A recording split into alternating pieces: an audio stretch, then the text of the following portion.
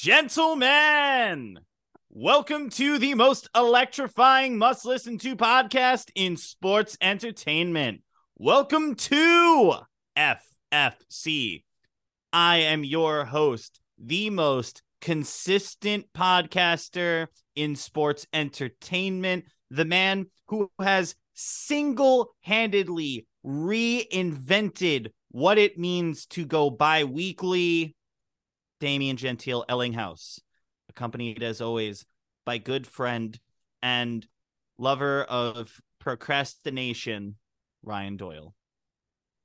I'm sorry. I am the Cal Ripken of Consistent Podcast.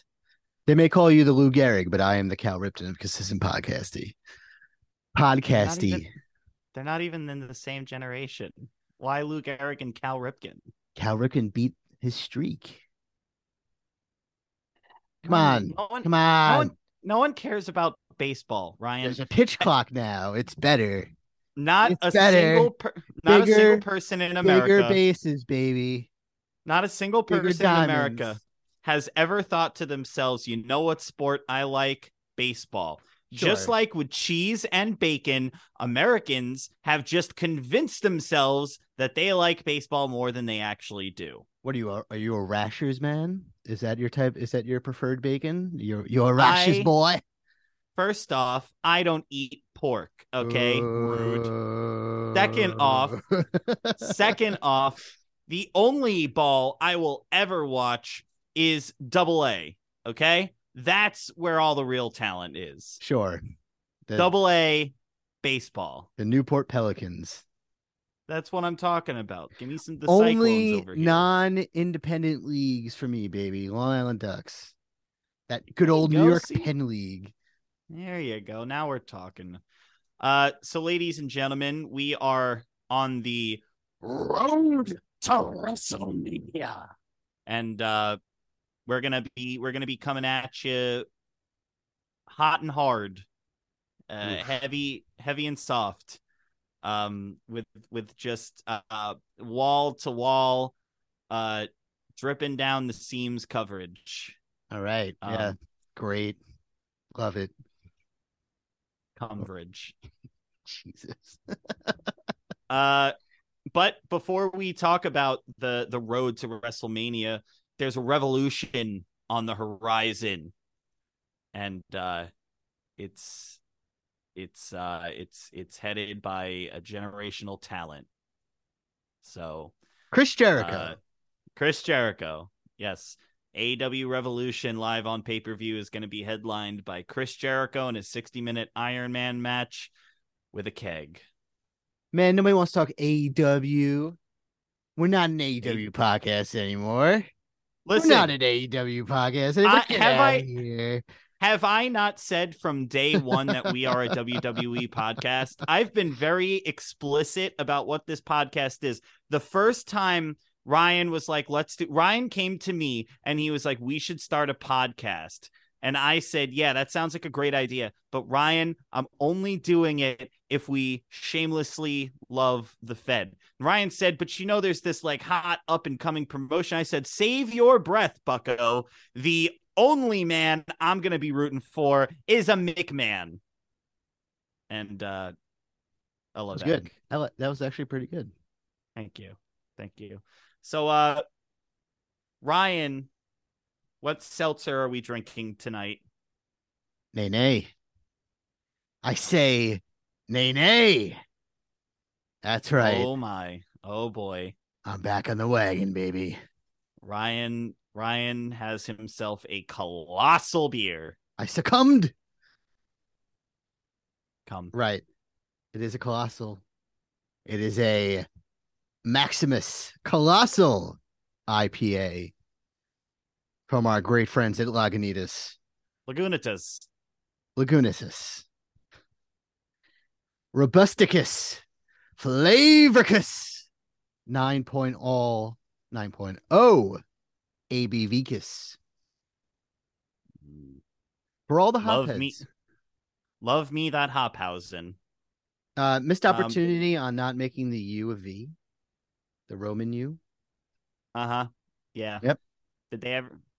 Just goes to show you, Ryan. Some people, they're not wise to history like some of us are. Hire me, Lagunitas, for your art department. I am much better than the New York U intern you probably pay $21. Nothing. I will gladly accept 19. Whoa, Ryan really lowballing himself there. Well, I have a stone cold classic here. I've got all the way from 1589 upon the sea. We've got Hofbrau München. Yes, sir. Yes, sir. The Hofbräu original. 11.2 sweet fluid ounces of Munich specialty beer brewed according to the German purity law. Oh, which boy. you really would think that, you would think that at some point they'd be like, boy, we need to rename that, don't we? Why should we change it? Why should we have to change it? Yeah, that came out really. It is established. It is established. Settled law. It is decided. So I'm just gonna pour that into the old Spetten mug. Romans and Germans, two totally not brutal races. The totally Roman, well, it is interesting. Right? It is interesting. The end of your beer was directly because of my beer. That's right. That is correct. The Huns. The Vandals came to the Vandals. So all right, let's crack. Let's crack. Prost. Oh, you got the big glass and everything. I guess in your Chiere? No, that's not Chiere. Salud. Salud. Salud. Going straight for a maximum offense here. Tasty boy. Okay, that was painful. I'm okay. All right, so, ladies and gentlemen, live on pay-per-view, coming at you, starting at 5 p.m. this upcoming Sunday, May 5th. We've got AEW Revolution. So, without trying to, wade through the weeds too much, it's definitely safe to say that the turntables have turned over the last 6 to 8 months. WWE riding arguably its biggest high since, not arguably, definitely its biggest high since Kofi Mania. But with all due respect to Kofi Mania, a true all-timer of a storyline, the Bloodlines story, just because of how many other people it's brought into it, how it's kind of made its way through the card, the build-up throughout the pandemic. I mean, this Bloodline story is going to go down in history as one of WWE's finest moments, regardless of era. Whereas AEW, ever since Brawl Out back in August, really, I mean, here's the thing. AEW,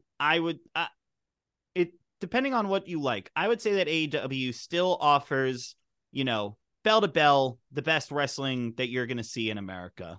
I feel I could comfortably say that.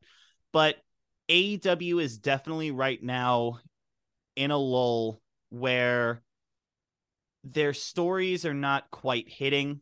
MJF's coronation, you love to see him versus Bryan Danielson, but the story's been lacking. Another gauntlet feud to lead up to it. So we'll get into that, but it's just, I had a DUI. I don't know. Yeah, AEW is lacking something in the storyline department, something that really hooks you. It's not to say that there are not good stories on this card. There are, for sure. But, and the card itself is still a very strong card, but it's just, you're naturally going to compare it to what WWE's doing. And the last 6 to 8 months have really made it feel like Impact 2.0, like TNA 2.0, with due respect to TNA and with due respect to AEW. But and I'm not saying that ever AEW and WWE were ever like neck to neck in terms of, promotions like that. But AEW rode hot for a good 3 years where WWE was languishing. And now not only is WWE offering some damn good wrestling, but its storytelling is a lot better at the top and the middle of the card right now. And that's just, I think, a little bit inarguable, But feel free to argue with me if you if you disagree. No, I mean, you're right. The one thing, it was hypothetical. Don't fucking argue. It's rhetorical. No, it's okay. Go on. Okay. Sorry. Well, I was watching the Sonic Ring match that they have for Revolution to determine who was going to face Samoa Joe or Wardlow, and Hobbs won. It was really good to see. Yes. He got a really good pop for that. But it made me realize like the coffers are very good for AEW, so they really still do have that going for them. And that's a good thing, because I guess we have to talk about it, all these.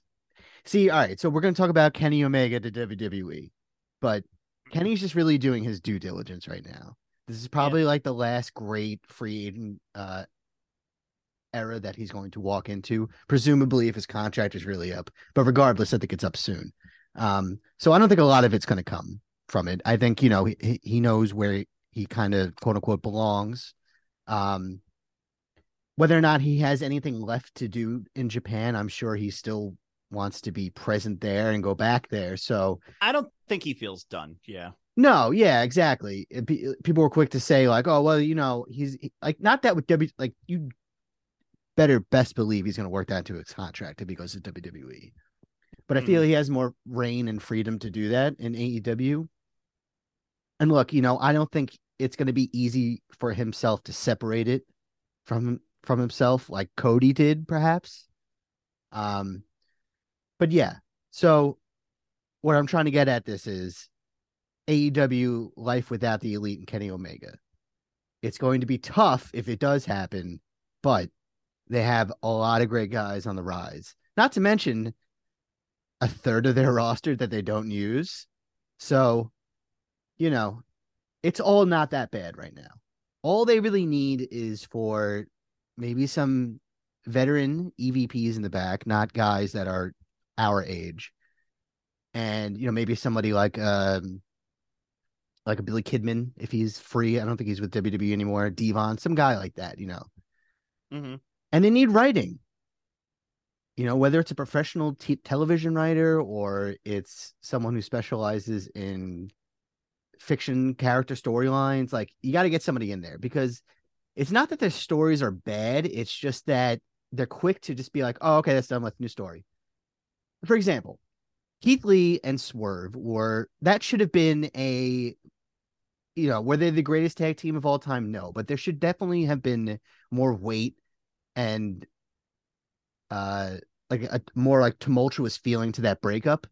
And like Swerve got two weird guys with tattoos and Rick Ross. And like, where have those guys been? Like, why should I care about those guys, And sure, like Keith Lee, I think took some time off for injury, but then like he's shown up recently, and speaking of Devon, he's out here looking like a fucking pastor. But I agree, like a big issue that I'm noticing with AEW storylines, and a lot of people have pointed this out, so this is hardly like some, original idea, but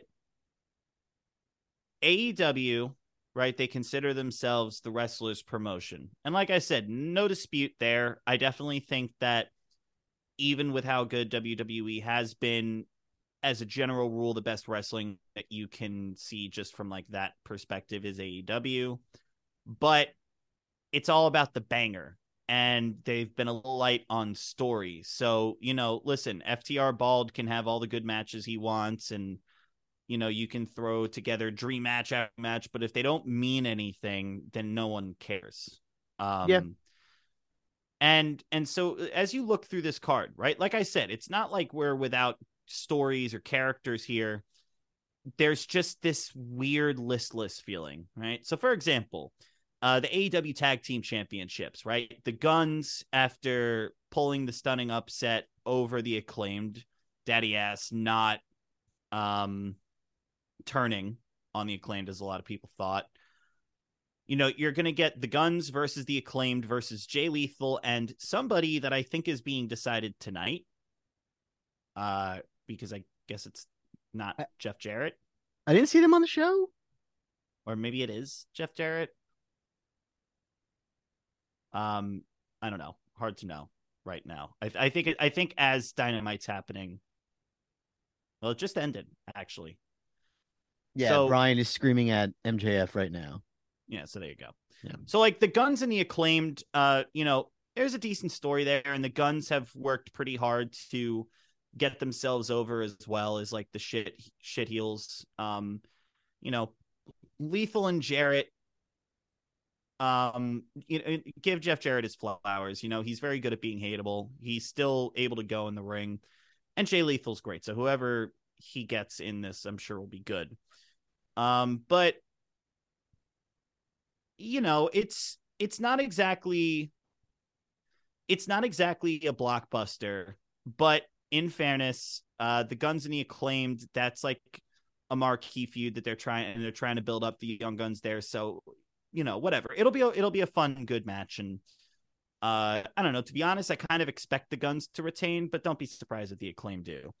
Then you get what is probably the most problematic feud on here, just from a storytelling perspective, which is Chris Jericho versus Ricky Starks. Ricky Starks beat Jericho clean and then had to run through a gauntlet to get the honor of then rematching Jericho so that Jericho can maybe get his win back. Ricky Starks doesn't need to be stuck in the Fozzyverse, all right? No. Ricky Starks is a goddamn star, and he doesn't need this. And I understand, I don't dispute that Jericho still moves, puts butts in seats and all that, but I don't know, what's Ricky really getting out of this? Especially like if they dare have Jericho go over, which I mean, I'd be shocked, but who the fuck knows? It's kind of a shame too, because Jericho's having a great year, and yeah, that's not to say I didn't pop a couple times at the beginning for JAS, but it'd be so much better if he was on his own, It's tired. It's tired. Yeah, no, I mean, like the constant interference all week, and like Sammy does not need to be in a group anymore, and I also don't care about 2.0 as much as anyone else does. They just don't do it for me personally. But they'd still be better off. Like, they barely tag together, I feel like, anymore. Yeah, they're just there for comedy, What fine. Wrestling needs comedians too, but they are a pretty good tag team. And like Daniel Garcia is just, I'm sorry. Daniel Garcia he comes off as very lame now, I don't know. That whole, like, we talked about it before, but like, the whole like, stop, you guys are my favorite wrestlers. And like in the long scheme of things, maybe he was just doing that to go over as a heel again, but I don't know. Like, I'm glad between him and Yuta, I'm glad Yuta's kind of like able to hide in the background a little bit. Not that he's not ready to do anything, but like he's able to go to, he's an ROH champion. Like, they should be doing the same at Garcia too in that aspect. And he is still an ROH champion, and it's right. Or did Yuta beat him for that? Yeah, no, he's again. He's still there. Yeah.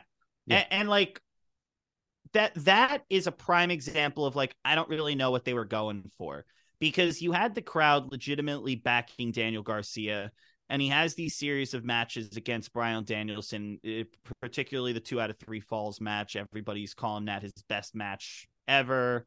And like, he's riding this high, and it's fairly simple storytelling, but it's captivating, gets a job done. And then like, he just turns heel, and there's no particular reason why he did that. He just did it, and it undid all of that goodwill. And like you said, now he's just a fucking guy. Now he's just a guy in that group. And what was this all for? Yeah, there's no like payoff. It kind of like all these stories just kind of roll into another story, like, oh, this is happening now, and the audience is like, all right. It's not like we're not interested in these storylines or we're not Why couldn't invested. this be Garcia versus Ricky Starks? Like, why does Jericho exactly. need to be the guy that's it just I don't think it does. I don't think this has done anybody any favors. I don't think the JAS at this point has elevated any one of them in that group. It's done nothing for Sammy. I think it's actively hurt Daniel Garcia. It worked for Daniel Garcia, and then they squandered it. Jake Hager's there. Whatever. I don't care. He can be whatever weird muscle man with hat. And 2.0 like may as well not be wrestlers. And then they have so I just 3 women. Oh, right. Yeah, you've got Anna Jay, I guess. And who else? Tay. Oh, right. Ty Conti. Yeah, it's just this has done nothing for anybody. It's done nothing for anybody. So, like, hopefully Ricky Starks puts this to bed and like go on to the main event. Yeah.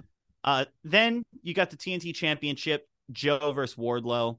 So this is like it's hard to say necessarily. It's and Hobbs now. Sorry. Oh, right. Hobbs got added to that. So it's hard necessarily to say that this is a good story, but it is a story. And like, Joe has looked the best he's looked in years with this championship. And you cut off my little ponytail, Joe. You cut it off. It reminded me of my dad. And if Hobbs was not in this match, I would, as much as I like Wardlow, I almost would be rooting for Joe to retain because the like face of TV reign for him has just been really good. It's been really fucking good. He's done his job. But and with no disrespect to Wardlow, this is Hobbs's moment. You have to go for him here on principle. I'm sorry. It must be done. I really do. Good. He's too good. He's been in the background for too long. This is Hobbs's moment. Yeah. He's got to go over here. Absolutely. Let's not fuck around. And plus he's going to play the tweener in this match. So yeah, go for it, man. Yeah. We got to go all in on this one. But Wardlow, Hobbs, Joe, I expect that to be a real fun that's going to be a banger. Match. That's going to be a banger.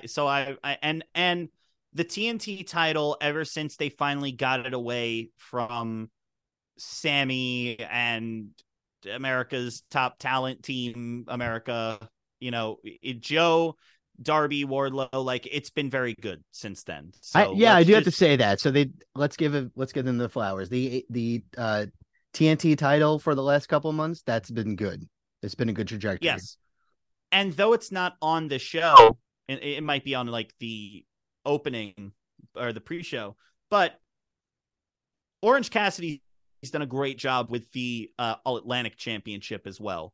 I still wish that you would get more like worldly defenses, but Orange Cassidy's up to 13 defenses. He's really worked hard to make that belt feel important. Mm-hmm. And yes, I know AEW's got too many titles, but if you're gonna have those titles, at least make them feel important. And it gives other people stuff to do, and I'm cool with it. So just flowers to him as well. He faced Big Bill, and that guy looks so fucking good, man. He really does. Listen, Bill, so like make that continue. Bill looks great, and Orange Cassidy's match against Wheeler Yuta, bringing back the best friends feud, like that was a really good. So he's been working hard. And make that like your third tier belt, like like not that should be the traveling belt. I still think that's what it should be. It should be the traveling belt. TNT should be your workman's belt, and so I fully intend that if they do the right thing, they put it on Hobbs here, that you will continue that. Hobbs is ready to fucking get launched. So you want you want OC to win, or you were just bringing him up? Oh, no. I'm just like I said, Orange Cassidy. I don't think he's got a match set. He might be on the pre-show, but I just wanted to give a shout out to him because I do think he's worked hard to make that title feel important. But to the TNT Championship, right? This is Hobbs's moment. Let him write the next chapter in the book of Hobbs. Then you get to what honestly is one of the weaker parts of, again, you harp on this every time you talk about AEW, but the Women's Championship. Jamie Hayter versus Saraya versus Ruby Soho. Now, first off, Jamie is nuclear over, right? She's red fucking hot. She was absolutely the right person with the belt. And let's give the props here. Britt gave like an interview recently where she said like, this is Jamie's moment and I want to do what I can to elevate the division. And I think that she's absolutely helping do that. What is hurting Jamie right now as a champion is there's no defining feud in this division right now. They want the defining feud to be Saraya, right? But like Toni Storm and Saraya got together. Saraya comes back, talks about how she's happy to have a boss that finally listens to her, but then immediately goes heel. And then they have Toni Storm go up with her and they're like the outcasts. But like, first off, Saraya got hurt. Second off, Toni Storm got let go and like that was WWE's loss. And Toni Storm was a great champion as well. Should have been the actual champion longer than she was, but you know, interim, whatever, she was great. But let's face facts. I don't know that Saraya is particularly succeeding right now. Is she fully cleared? Yes, as far as anyone knows. Okay. But, you know, I think somebody pointed this out. Now, she had a match with what's her name? Blue. Fuck, I always forget. Sky Blue. And they like did a little callback to when Saraya's Paige beat AJ Lee for the women's championship. Now it's kind of cool. But like, I've seen it. I saw this opinion get made and I do agree with it, that Saraya stood out. Like, she was a good wrestler for sure. But she stood out in an era where there weren't necessarily a ton of like really solid bell to bell workers in the women's room at that she was part of that first gen of the new, you know, women's. Her and AJ were kind of like the standouts, and then I don't really know who else was in that era because that was before, it was right before the Horsewomen, but you can include the Horsewomen. But she kind of has been overtaken because now the things that made her feel special, now she's surrounded by people that can work circles around her, and she has a lot of rust. And she's got baggage. Being with somebody like Rodney Radke and having him be your theme song. We do not songs stand about cancel culture. Like, it's not working. And it sucks. Like, you know, I don't back as a heel. Wait, have her come back? You mean have her come back as a face? No, it was weird to have her come as a face and then immediately turn heel. I just don't... Oh yeah, no. It's like they were trying to supplant Britt as the top heel, but like I don't think that works. Well, they did that in response to Jamie Hayter. Then I'm okay with it. But the fact remains is that Hayter got bogged down in another faction storyline within AEW where she should have just been going on a run. Even if you wanted to do her versus Britt. Fine. It seemed like they were going somewhere with Hikaru Shida. It looked like that storyline was going somewhere. Like maybe Shida's going to turn heel because she like, and then nothing, no payoff to that at all. It looked like it was going to, I was like, okay, I'm fine with this. And then it was just like strike. And then Ruby Soho's here. And it's like, so I'm okay with that aspect. Why? But why is this a three-way instead of a one-on-one? Why would this not be Jamie Hayter versus Saraya? With like, why is Ruby Soho to protect Saraya so she doesn't take the full damage? Exactly. It's maybe even to take the pin, but like, great. So now Ruby gets another pin on her. Terrific. I just don't. You know what I mean? Like, I'm not trying to nitpick, but again, of all the things to get wrong, they just keep getting this division wrong, and it is fucking stockpiled with outstanding talent, good characters, and a champion who is over as fuck. Like, I just don't know what we're doing. I would have rather they continued it with Toni Storm at this rate. Like, just fucking keep that feud going. What do I give a shit? Right. You know? Yeah, I agree. And then that also leads to like the TBS championship isn't on here, but like Jade, what are we doing? Jade's got to drop it. Make a decision. Either have it drop it to Willow, or have her drop it to anybody. but people listen, have suspected that the person that's going to take it from her is Statlander, but like Statlander or Willow, one of them. But Statlander's not back yet, right? She should be back soon. But that's what they've been saying. And in the meantime, listen, I'm not going to sit here and be like Jade's the best worker in the world, but she's improving. She's got star power. I want to say, but what are we doing? She's come a really long way, but they have to wrap this up.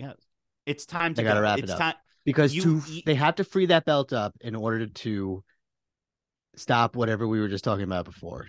You know, that like there's too many women all together. They need another belt to create another separate hemisphere in AEW for the women because one isn't enough.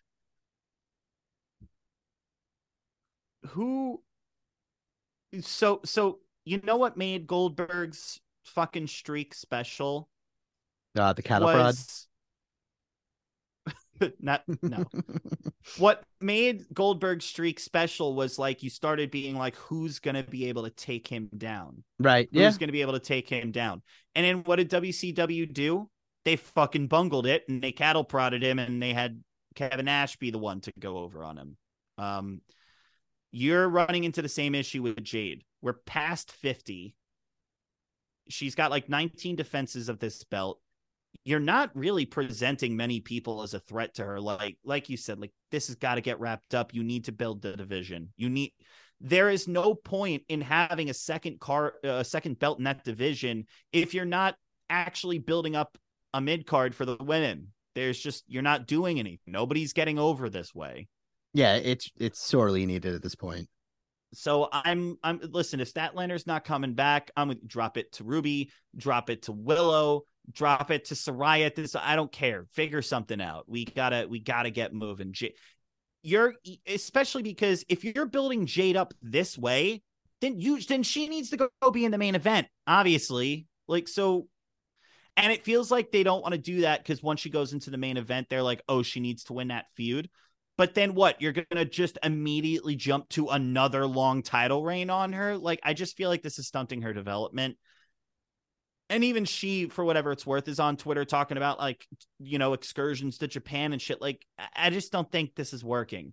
And to your point, Ryan, whoever the fuck is booking that division, we got to do better. These women deserve better. It's embarrassing. It is like 4 years on now. We have just got to stop with this shit. I'm hoping the Ring of Honor women become like the best kept secret in wrestling.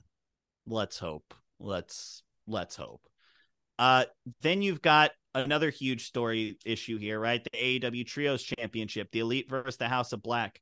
I'll say it. Why did the Elite go over on Death Triangle? Why? Because they had to make up for the last couple months that we didn't have the Elite. If you were going to have the House of Black be the ones to be the next Trios champions, why would it not be over the people they feuded with? Why is it with the Elite? Like exactly that reason. No, we don't have to provide like an actual kayfabe reason to it. It's just because it's literally just it's because the Elite. It was the apology tour, you know. And best of 7 I've ever seen. Yes, this is my point. Banger matches. And in this case, at least there was history between Pac and Kenny and the Lucha Bros and the Bucks. But like Kenny Omega went to New Japan, looked like instantly again the best wrestler in the world. And then he came back to this and like they're doing a feud with fucking AR Fox. No disrespect, but like yeah. He just feels pedestrian, and it is very clearly an AEW issue at this point. This is an AEW issue. In terms of the writing, or just Kenny? Just in terms of he's just there. He's just there. Big. He's like, you're gonna tell me that he had that 7-star match against Will Ospreay at Wrestle Kingdom, and now he's doing trios matches. I'm telling you, man, they didn't need this. They didn't need fucking trios titles. I'm sorry. You know what? Like, I will own up to it. It's just a mess. I was saying for years that I thought a trios title would be good because of all the factions.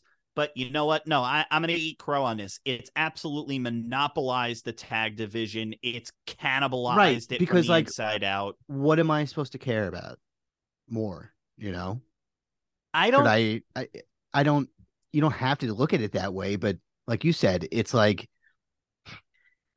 the fetal twin on the shoulder of the tag team division, like sucking the power. You know. It's the fucking. It's the malignant brother head on the back of what's her face. Quaid, start the reactor. Like, and also, I don't know that the House of Black win this. And if the House of Black don't win this, fire them. Fire them.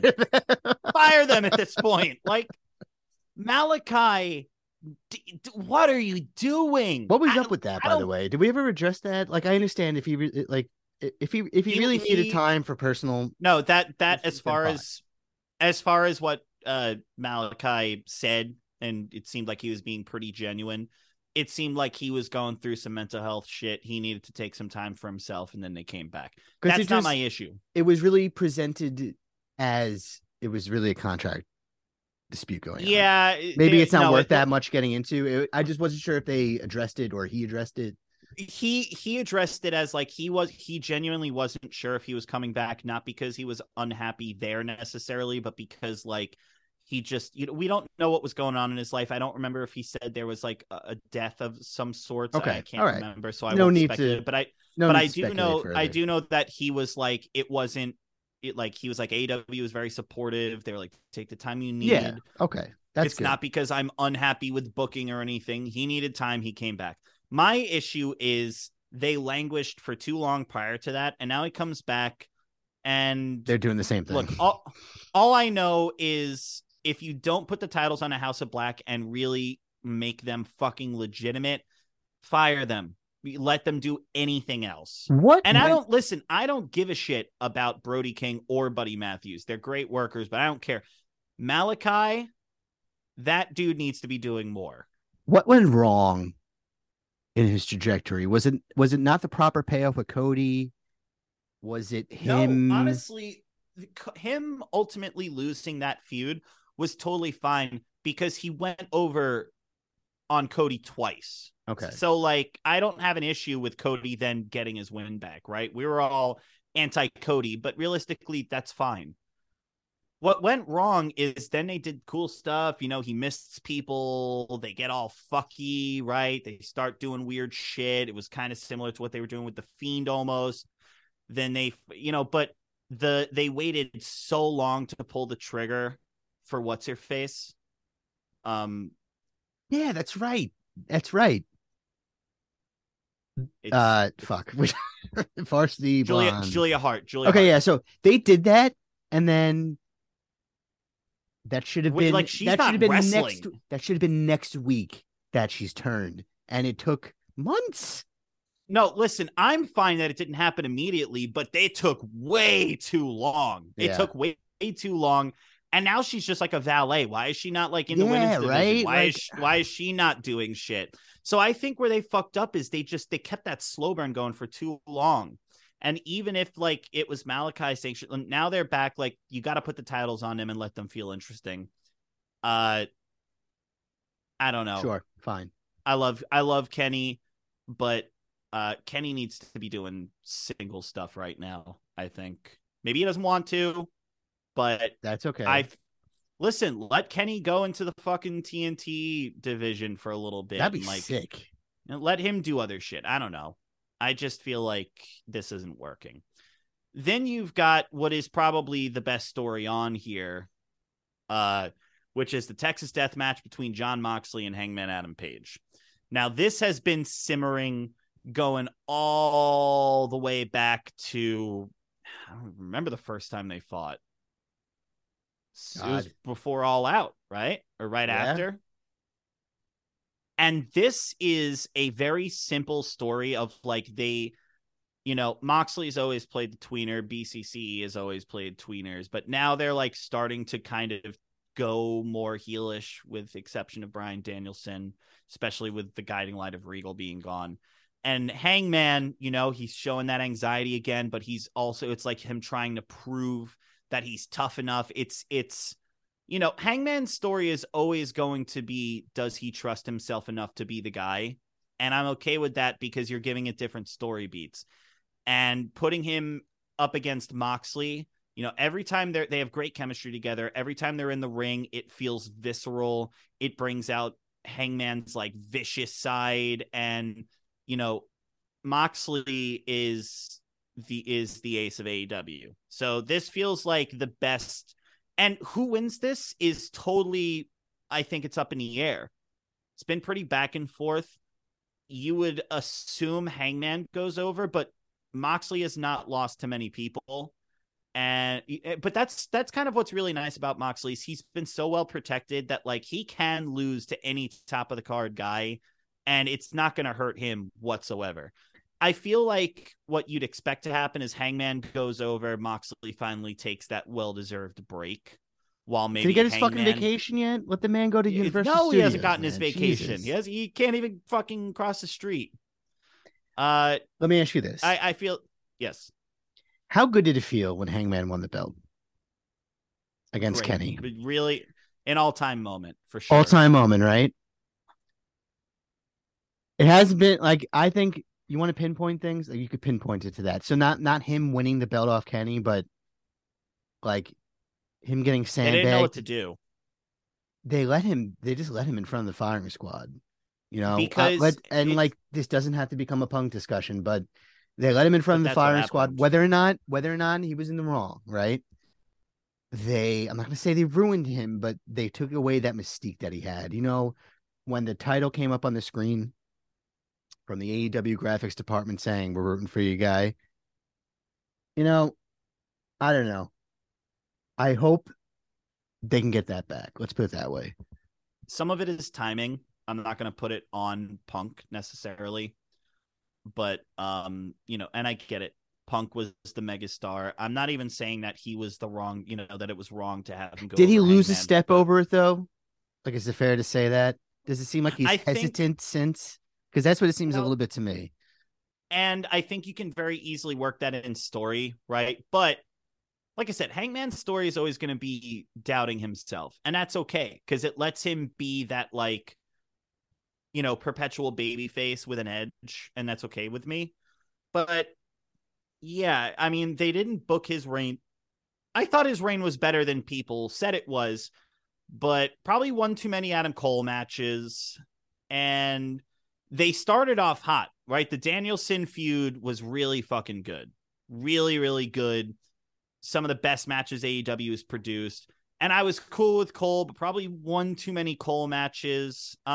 But I think he was a victim of circumstance. His story culminates, and then it's like Punk's there, and it became flavor of the day. Honestly, part of that is the fans. Punk was over. It's not like, but also we know that Punk was very heavily involved in booking and helping Tony book, and all we know is that Punk doesn't like Hangman. And maybe it was because of what Hangman did, and maybe it wasn't, but like, I gotta think that matters a little bit. But the smart money here should be him going over on Moxley and, get that fire back and let Moxley take his break. Where do you take it from there? Where you take it from there is, I think you could make Hangman be MJF's next challenger.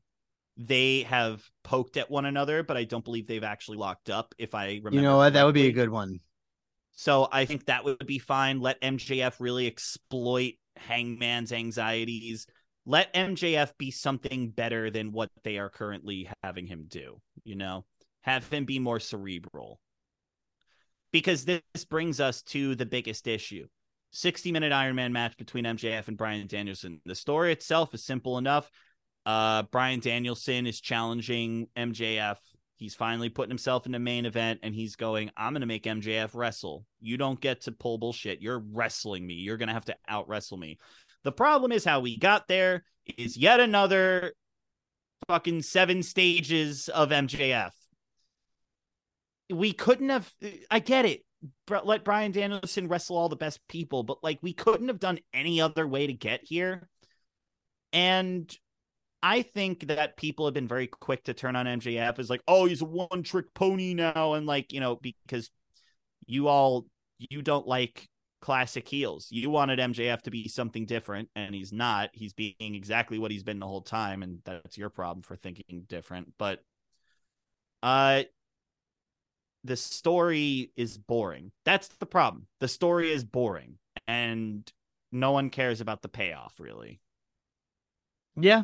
Like, is MJF gonna out wrestle Danielson? Is he gonna cheat? Like, what? I don't know. It's just not interesting. Well, circling back to our previous conversations, like the trials and tribulations of being MJF's opponent, it's very It's hard. it's very one way, you know. It's like, okay, like we get it. Jesus Christ, let's bring up the old fucking past things, you know. I don't know. And you know what? Whether or not Hangman's was self-inflicted, MJF really got fucking screwed over too, dude. You know, Yes. again, another storyline of what was real, what was not, with him freaking out in Vegas, and that seemed very real to me. I think it was. I think it was too, you know, and he, whether or not we all knew it was him under that mask, uh, that was supposed to be a hot storyline for him coming back and for him to face Punk. And he could have said a lot, you know. I think like Tony begged and pleaded for him not to ever sit on air, and to his credit, he did not. Maybe like here and there, but he really has taken it in stride, and he was rewarded with the belt. And his feud with Mox was good. Yeah, People were ready for Mox to drop to MJF, and the storyline worked. It's kind of, I think that the reason why people are so angry at MJF back doing the like classic old school heel shtick is that it's like, but you've shown us that you're so much more interesting than that. Like, well, that's who you were starting off, but you're so much more interesting than that. Here's the thing. He wins this match, right? He wins a 60-man iron match against Bryan Danielson. That's not like a 20-minute match against a couple other guys in AEW, man. That's fucking Bryan Danielson Iron Man match. Mm-hmm. He's going to harness something from that cannot be wasted. Yes.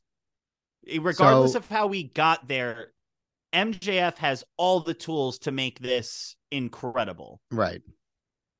And Danielson, if there's any guy that you trust to help run a match like this against a younger, less experienced champion, it's the American Dragon. If there's anyone who will make this work in MJF's favor, it'll be the American Dragon. But I agree with you. Do not squander, as long as the match comes out the way it should, do not squander that energy. Yeah, no, it's really important. Make it matter. I do not mind if he wins, but just make it matter. Keep that. Yeah, exactly. And so, at the end of the day, I'm not trying to gripe for the sake of griping. I'm going to buy the pay-per-view. I expect it to be a fun watch, and I will always want AEW to succeed, but I'd be lying if I said I haven't tuned in a little bit. I do my check-ins, I check my highlights, I pay attention to the story beats, but I'm a little bit treating it like WWE right now. And it's not, bottom of the barrel like WWE is, but the magic isn't there right now. And it hasn't been there since All Out. And I really, we keep saying the word reset every time we talk about them. Let's hope this is the reset. Let's hope this has to be the reset, or what are we doing? They don't have to do a lot. They just need 4 of those matches to hit. And if they hit, everybody's going to be fucking talking about AEW again for the time being. Until at least where they want people to, like where they want people to be at. You know what I mean? Yeah. So I'm not poo-pooing it, but I'm nervous. Yeah, no, it's fun burying them, but they're not like, they're fine. It's fine. They're not dead in the water. They're fine. Yeah, like people have to relax about that. But I want it to be better. But as a fan, want it to be better. They also need to go through this, They're still a young company. They still have to find themselves. You're not wrong. So, and that brings us to the old company. And, we're not going to run through everything Mania tonight because, like I said, we're on the road and we're looking at, let's see, when's the official date, Ryan? April 6th. April. So we're a month and some change out, right? So we're gonna slow No, I burn apologize. this. It's April 2nd. April 2nd. So almost exactly a month away. We got at least 3 episodes ahead of us where we're going to spend a bunch of time talking about this, and, we'll go through the full card. So instead of running through individual storylines Let's and run through whatnot, the storyline. well, Well, I we want to haven't see talked about it, so I guess let's first off start Montreal. Montreal Elimination Um, Chamber. how do you Uh, feel? it was another really strong pay-per-view Okay. for WWE. It was another very strong pay-per-view. Both chamber matches were really good. The men's chamber match, literally my only complaint is that Triple H didn't mention Montez Ford in the Yeah, he presser knows right he fucked after. up. He He corrected that knows. afterwards. Dude, the future is Uh, good too there, man. oh, I mean, listen. Wow. First off, That was an people NXT 5-star match written all over it, and it's good to see that they're harnessing that now, especially with the US people belt of all things too. That's really people good, were man. worried.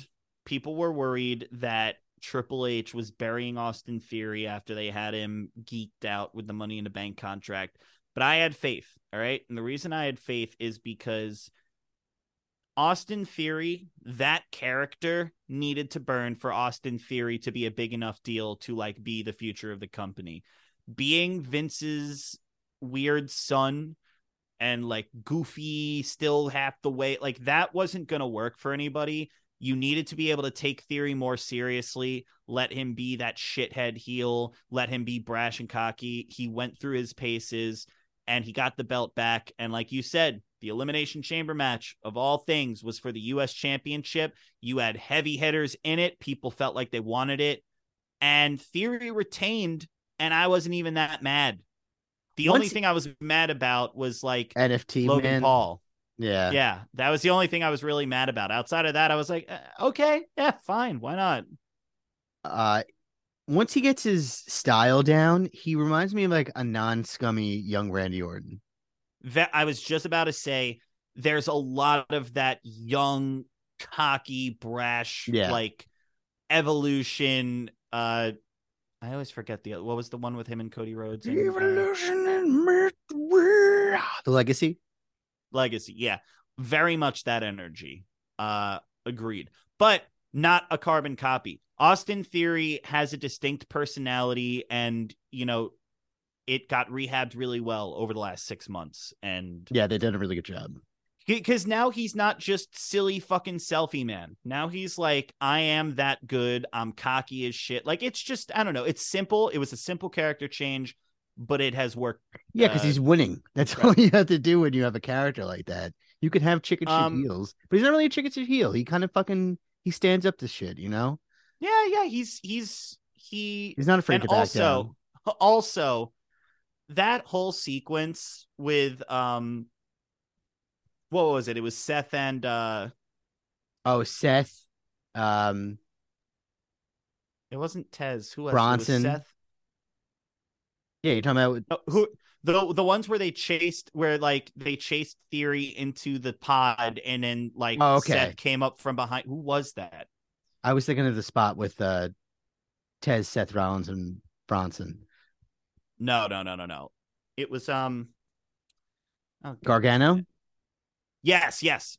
The where with Gargano and Seth like backing him up into the pod. Like, just first off, Gargano, I love to see him being highlighted, and this is exactly the type of match with exactly the type of performers where Johnny Gargano excels. Yep. He has that RVD aspect to him when it comes to that. Just a standout performance. Seth, I just can't say enough good things about Seth. I please put the belt on him soon. One of them, something, please. I love him so much. He's so good. The mixed match had no business being that good. Loved it. Yeah, it was fun, man. Finn and Edge, like I don't care if the feud's old. As long as you're having still fucking fine. Finn is gonna have a singles match at Mania. Let's go. I'm here for it. it. What did I text you? thank the good Lord in the year 2023 we still have Edge. Yes. And it's serious, Uh, dude. Thank God we still have Edge, man. At so at to at not the get at the peak he is right now. to not get lost in it, right? Overall, Chamber was really strong. Love that Asuka it will be the challenger for Bianca. I'm really looking forward to that. Same with Rhea and Charlotte. But the main event, Sammy versus Roman, I think it delivered. The crowd was electric. Montreal, they were just an It's incredible legendary, crowd. man. It was Really, legendary. really special. When 5 straight minutes at the beginning of the match, just not letting up. when Electricity. when's the last time you saw that? An Undertaker match, dude? The last time that I can think of a crowd being that, like the last time recently was Drew and Cardiff, where the Okay. crowd was just molten. But this was even more so because Drew and Cardiff was an electric crowd, but you know the storyline wasn't going to pay off. Sammy, yeah, you knew, but the crowd was so hot and the storyline so good that you were like, do they fucking call an audible? And you know, anybody that is in the year 2023 and saying that anyone is the best wrestler in the world that isn't Roman Reigns is probably wrong at this point. He's not the best bell to bell, but like he has just perfected this character. The talking to himself in the ring, the facial expressions, the psychology. Wise Oh my man. God. So good. So good. The match was really good. We all knew it was going to end with fuckery, but Jay being faced with the same decision Sammy was, and instead of hitting Roman, just leaving, it just said so much about that storyline, even with Sammy spearing Jay afterwards. It was also like the And they first serious Sami Zayn match we've gotten, and forgive very me if long I in a time. long time. Thank you. No, you're not at all In a wrong. Because long I would time, I man. because I would argue that since he went heel, it's a little bit not been serious, even when he was Intercontinental Champion, because it was all the fucking, conspiracy hijinks. This is the most serious match you've seen maybe since, what was it, Backlash with Owens in like 2016 or Battleground, whatever it was, 2017. And maybe it was some 4D chess to give him some like extensive time to rest up to go off on a run. You I know, don't know, man. All I know is, you know, so here's my point, right? What I wanted to right? talk about instead of even necessarily talking about the storyline in WWE, I wanted to talk more about what we're seeing leading into Mania and the overall vibe. And even with Vince coming back, which is its own special kind of like Well, hate, before we get that, I just really want to ask you one question. How close do you think they came to calling the audible? not Yeah, I don't think it was ever in jeopardy.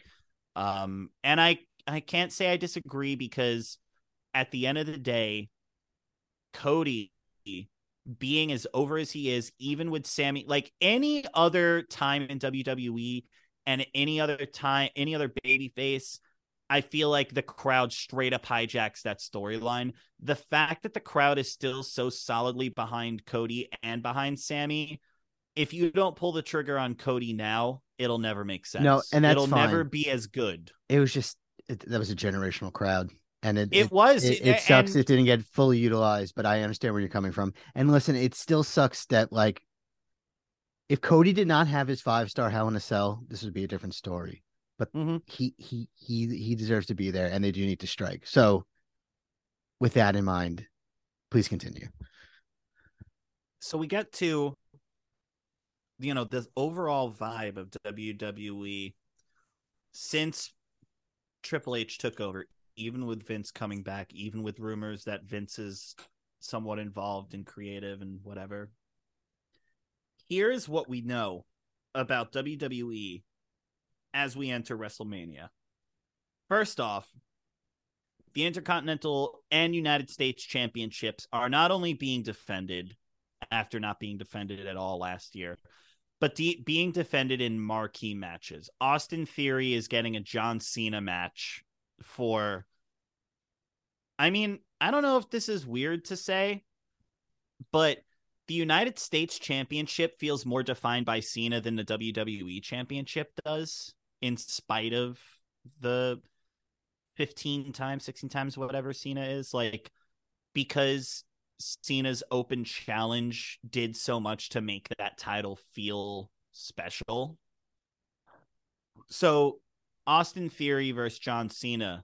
And then for the Intercontinental Championship, getting Gunther, who is easily, with all due respect to The Miz, Gunther is the best Intercontinental Champion since probably whenever the last time Jericho held it. I don't, or like The Rock. I don't know who the fuck.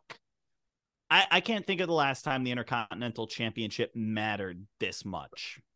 Felt this big. Probably not even to this degree, but I could think of Miz versus Dolph Ziggler. Yeah, exactly. Like, I say with all due respect to Miz because the Miz is the only other person that has made that belt matter in like 20 years. But because of booking and character, the WWE didn't want you to take the Miz as seriously as the Miz wanted you to take him seriously. Fair. But Gunther demands that respect. Gunther's presentation, his booking demands that you care. And he has made the Intercontinental Championship feel like a prize for the first time in forever. And you've got Drew McIntyre fighting for it. I love to see a main eventer go down to the mid card for a little bit because I've never viewed that as a demotion. That is what a healthy wrestling promotion does. Your mid card will never matter if main event people don't care about it. So I love Drew being inserted in that. And if they end up inserting Sheamus as well, all the better. But you've got the mid card belts feeling important. You've got, right now it looks like internally the plan is for Charlotte and Rhea to headline. And while I'm always going to be here for a women's championship headlining, and yeah, really, you think they can have that headline? No, they're gonna have. I think it has to be night one. Okay, night one, but it really has to be Sami and KO versus the Usos. This has to be about the bloodline. But either way, the tag championships mattering, feeling like they matter. The top of the card, the biggest heel in a generation, the most dominant champion in a generation, three incredibly strong baby faces between Sami, KO, and Cody, all coexisting at the same time, gunning for the same shit, the crowd turning on no one. The women having some really strong stories throughout the card. I mean, I can't think of a recent time where WWE across the board felt this fresh. And you got to give credit where it's due, man. I will shit on them until the cows come home, but I don't have a ton to complain about right now. No, it's the strongest Mania season in years. So, I mean, just ride. It's going to be good. And I think part of what makes it good is outside of Roman retaining over Cody, which like would be probably the worst call they could make. But I don't like, outside of that, and maybe Sami and KO dethroning the Usos, outside of the bloodline shit, essentially, which I feel like the booking is on the wall, everything else is kind of like, man, whoever wins, wins. It feels exciting. If it's Drew to take the belt off of Gunther, cool. If it's Sheamus, cool. If it's Gunther to retain, cool. If Austin Theory gets a win over Cena, awesome. If Cena comes back for another United States run and yeah, sure, why not? You know, I think Bianca retaining over Asuka would be the wrong move. I think that Charlotte retaining over Rhea would be the wrong move. But even so, like, I don't know. There's just a lot of excitement in the air. It's the strongest season I can think of in memory, and really highlights how important even semi-competent booking is. Yep. You know, the 6 months or whatever that Triple H has been in head of creative, like, you know, the Wrestling Observer Awards came out, and of course AEW and Tony Khan swept everything. Listen, the last 6 months of The last 6 months of Triple H's booking has been better than Tony Khan's entire year, even with the first half of the year with No, that's Punk fair. being good. That's fair. And that's Nothing. that's fine. But like moving forward, if he wins the next year, I'm mad. I'm mad that fake internet award is so bad. NXT 2.0 is thriving under HBK. Yep. I mean, I'm not going to sit here and lie to the people and be like, yeah, I tune in all the time. But like 2.0's got interesting characters. It's got really strong character work. The wrestling's good. I'll say it before and I'll say it again. They had to let NXT Black and Gold die in order for this to live. And it's at where it should be at. Black and Gold set up WWE for a decade. 2.0 is looking towards the next decade, going younger. And I think the fact that it's building up these people who are not people like Kevin Steen, El Generico, Adam Cole, baby, Kyle, Red Dragon, fucking Shinsuke Nakamura. The fact that they're building up people like Braun Breaker or Grayson Waller, Cameron Grimes, that's important. You have to be able to stock the coffers, and WWE's future is incredibly bright right now. And like you said with AEW, AEW's is as well. It's all about how do you capitalize on that momentum. WWE is riding all the momentum in the world heading into Mania. AEW is languishing right now. This is get right season. WWE is most likely going to knock this out of the park, and this could go down as one of the best Manias of all time if everything pans out. Balls in AEW's court, right? AEW and WWE really can't be compared at this point. Probably never could. But like the ball to succeed? Like the ball's in AEW's court to like you either are gonna become forever slightly bigger indie company to anyone else, or you are the proven alternative. I mean, look, they already get Revolution right. They already are.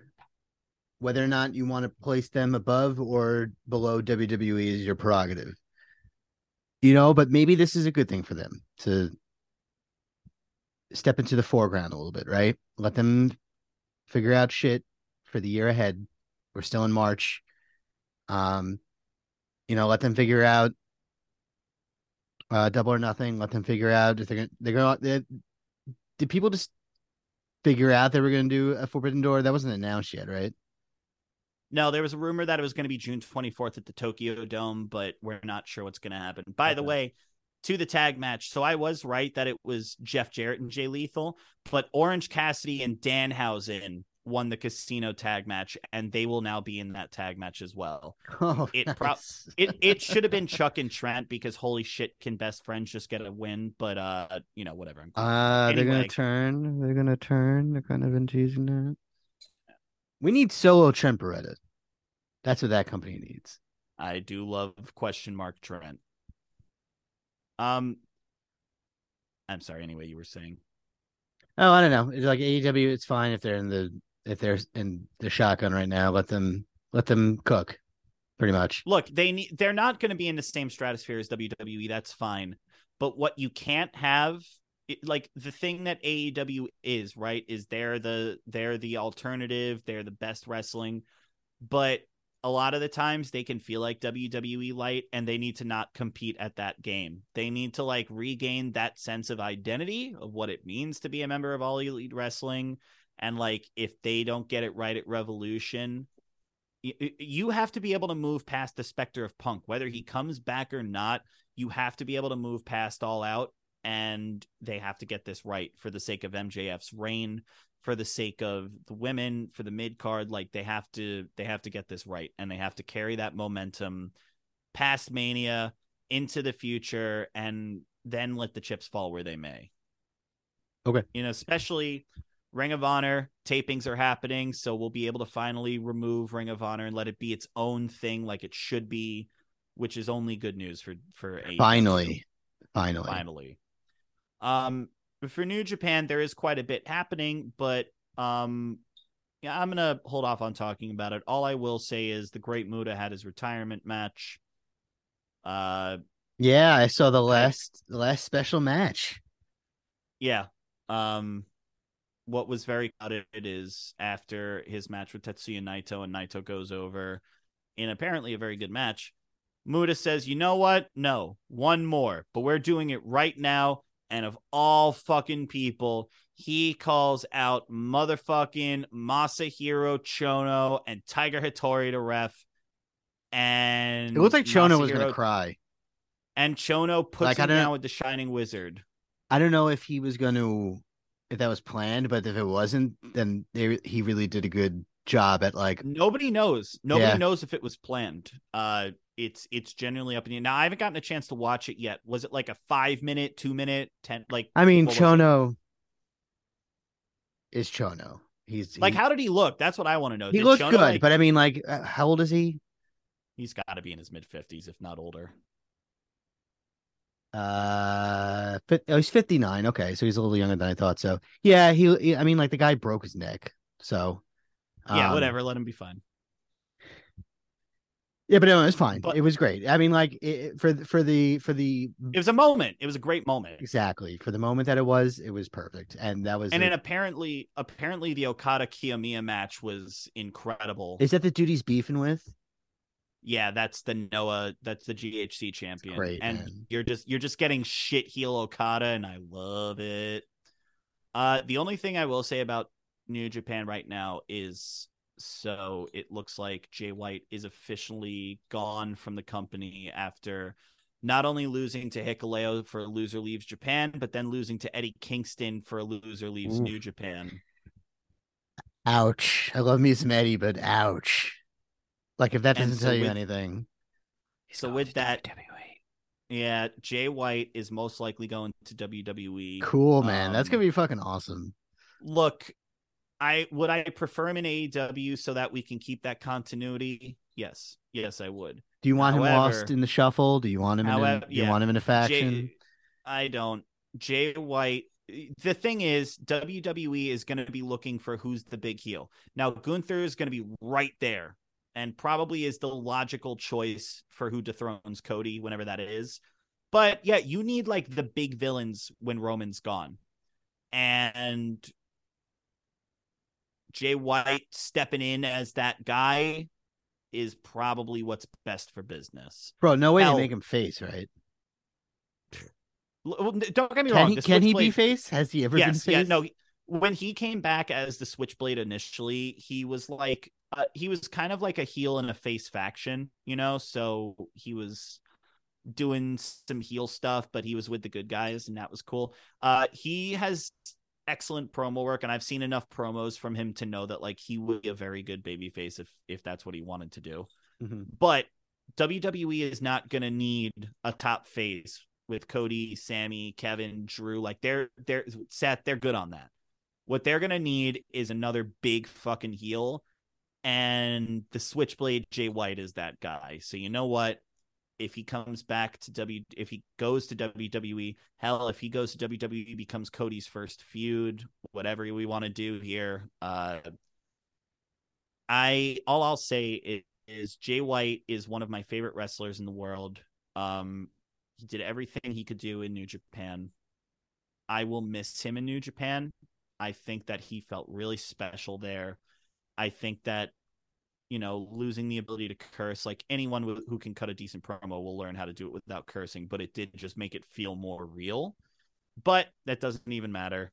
I will miss him in New Japan. I will miss his interactions with Kazuchika Okada, with Tanahashi, with Ibushi, who's also no longer with the company, with Naito.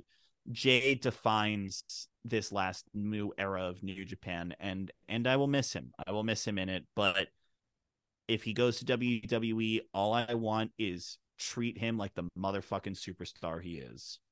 So Damien has a more monumental feeling and understanding for New Japan than I do.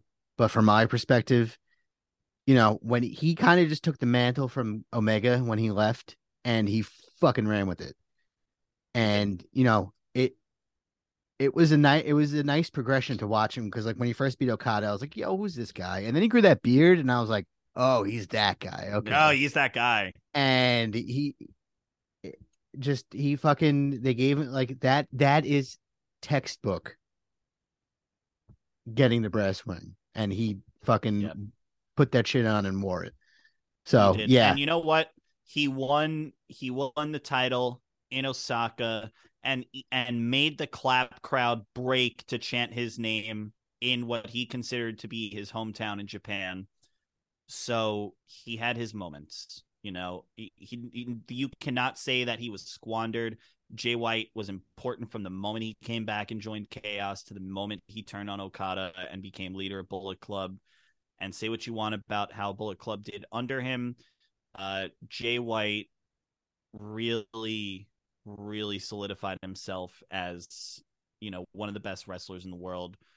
One of my personal favorites. And WWE losing Roman, if they gain the Switchblade, they're going to be A-okay. They'll be okay either way, but I would not trust Vince. I will trust Triple H. okay. So, all in all, to wrap up, like I said, so we're aiming to be consistent through Mania season. So we will talk more about specific storylines and histories as we get closer and as the card gets more solidified. So we'll just leave it at there's a lot of excitement, a lot of it deserved. I'm looking forward to it. It's going to be a spectacle, and enjoy the ride with us. And next week or next episode or next episode after, whatever, dive in a little bit more with what's going on in Noah and New Japan. Got the Cup coming up not too long from now. Got some fun stuff happening over there, some big changes. Noah's hot again. And, might even talk about some Impact. And, by that time, Ring of Honor, the tapings, they've already started to leak. We might start seeing some stuff. So, we'll sprinkle in the other stuff. Don't worry. It's not the AEW WWE show all the time here. Oh boy, now it's both. Jesus. No, we are the New Japan podcast. We are the premier New Japan podcast. That's what we are. Yes, sir. So, Ryan, as we wrap up, you got a little something for me here? I do. You should have it. See, I sent it before the prompt. Oh, boy. Okay. Feel like I'm going to guess the wrong nationalities here. And then, okay. So this looks like a picture so this is a child. I'm going to guess that this picture would have been taken like in the 70s. Would that be correct? Correct. So this would be somebody, they look about 8. Fair to say. Mid 70s, late 70s. Gonna say early 70s. No, actually, this is about 1970, 70, like 72. This is 1972. Yeah. Okay. So obviously this is far too young to be someone like Roman. So this is 1972, so we're looking for somebody at this point to be like 60-ish. Yeah. Yeah. Just about. Yeah. Okay. Almost. Somebody we just spoke about? No, not directly. Okay. Let's take a look here. All right. Well, let's start with I'm getting like Samoan Island vibes from this. Is that off the mark? Correct. That's correct. Mm-hmm. Okay. So if they were a kid, and what year did you say? 70. It's about 72. Oh, 72. All right. So that means that they would be hitting their stride in the late 80s, early 90s. Yeah. In his case, a little later. Mid-90s? Late 90s. Late 90s Samoan. Mm-hmm. In the Anoa'i family? Yes. Rikishi? That's Rikishi, baby. That's tiny Rikishi? That's tiny Rikishi. Oh, he's a little cutie. Look at him. Look at him. Oh, he's a little cutie. Dude, Rikishi. Certainly for everybody that Jay and Jimmy's dad. Yes, for everybody that does not know, Rikishi of the legendary Anoa'i family, Jay and Jimmy, and Solo Uso's father, the great master of the stink face, the Too Cool himself. Uh, Rikishi is an interesting wrestler. It would probably be cool to do something about the other members of the Anoa'i's, but Rikishi I was would love to do interesting. that, by the way. Rikishi was interesting in what he was in WWE, wasn't he? Because Yep. Rikishi was never really like a main eventer. He never won the big one, but he was just like over all the time. Oh yeah. You know, an absolute legend in every sense of the word. When you look at his accomplishments, you realize he did not, from a title perspective, strictly, he didn't do a ton in WWF, WWE. No, he didn't. He was part of the Headshakers 2.0, which could have been good in its own right, but it was stuck in that, it was just his uncle's tag team for the most part. Then they stuck him with Make a Difference Fatu, which he was pretty much just Big Pun. And then he was the Sultan, which I went to. I was at Survivor Series '96, and the Sultan came out, and he fucking freaked me out because he had like the curly like Arabian shoes, and like he was wearing a mask. Little did I know who that had become years later. And then he kind of took the mantle from Yokozuna of being the Samoan sumo wrestler. And then that's how he started getting over because they let him be who he is, They didn't try to make him some wacky character that Vince came up with. They let him be himself. And then he met two men and linked up with them. And that is Brian Christopher and Scott Garland, otherwise known as Too Cool. AKA Scotty Too Hottie. I want to give a shout out to my boy Marlon. He posted on Twitter, "We used to be a country," and it was XA. Yes. He posted, "We used to be a country," and it was the gif of Too Cool doing their dance, like putting on the shades and the lights going down at the Rumble. At anywhere. I forget what it was. It might have just been a random night Raw. But dude, when that shit happened, bigger than anything on the show. And look up any other characters that did it with them. Like I think Chris Jericho did one with him. Chyna and Triple H did one with him. Like, I don't know. That was getting over in the 90s where you didn't have to do a whole fucking lot. And WWE really used to run with that shit. Because why not, right? What should some 300-pound Samoan and two goofy ass white guys get over? Probably not, but they did. The man used the stink face as his signature move and got that shit over. So past that, he turns heel, right? He established himself. What was his finisher, by the way? I think it was the Samoan Slam. It wasn't the spike. Stink face was kind of just like his. It was his signature, yeah. It was like his setup, you know what I mean? And then it was either like I'm pretty sure it was like the Samoan Slam. Okay. So then he kind of goes on his own, turns on Too Cool, and then he established himself as the Rock cousin. He of course was the guy that ran over Stone Cold because he did it for the Rock. And then orchestrated by Triple H. Yes. And then they made him a single star. He got in that awesome Armageddon Hell in a Cell 6-man, which we should do a watch along to because it's a fucking amazing match. Gets choke slammed off the fucking side onto a fucking truck. Which, listen, if there's crash pads on that truck, I don't care. That man took that fall. That man should not be taking that fall, and he did. And then, it kind of petered out, and then he just realized, like, I'm probably better as a tag team. But, had a very solid career. Love me some Rikishi. Absolutely, man. When he left at one point, and then The Rock came back, this is like the final Kiss My Ass Club moment when like The Rock brings out Trish Stratus and like she's ready to go, and Vince happily like crawls on his knees, and then like like just out of the frame of the camera comes the hand just to stop Vince's face like this, and then Rikishi comes out and like people go fucking nuts for it.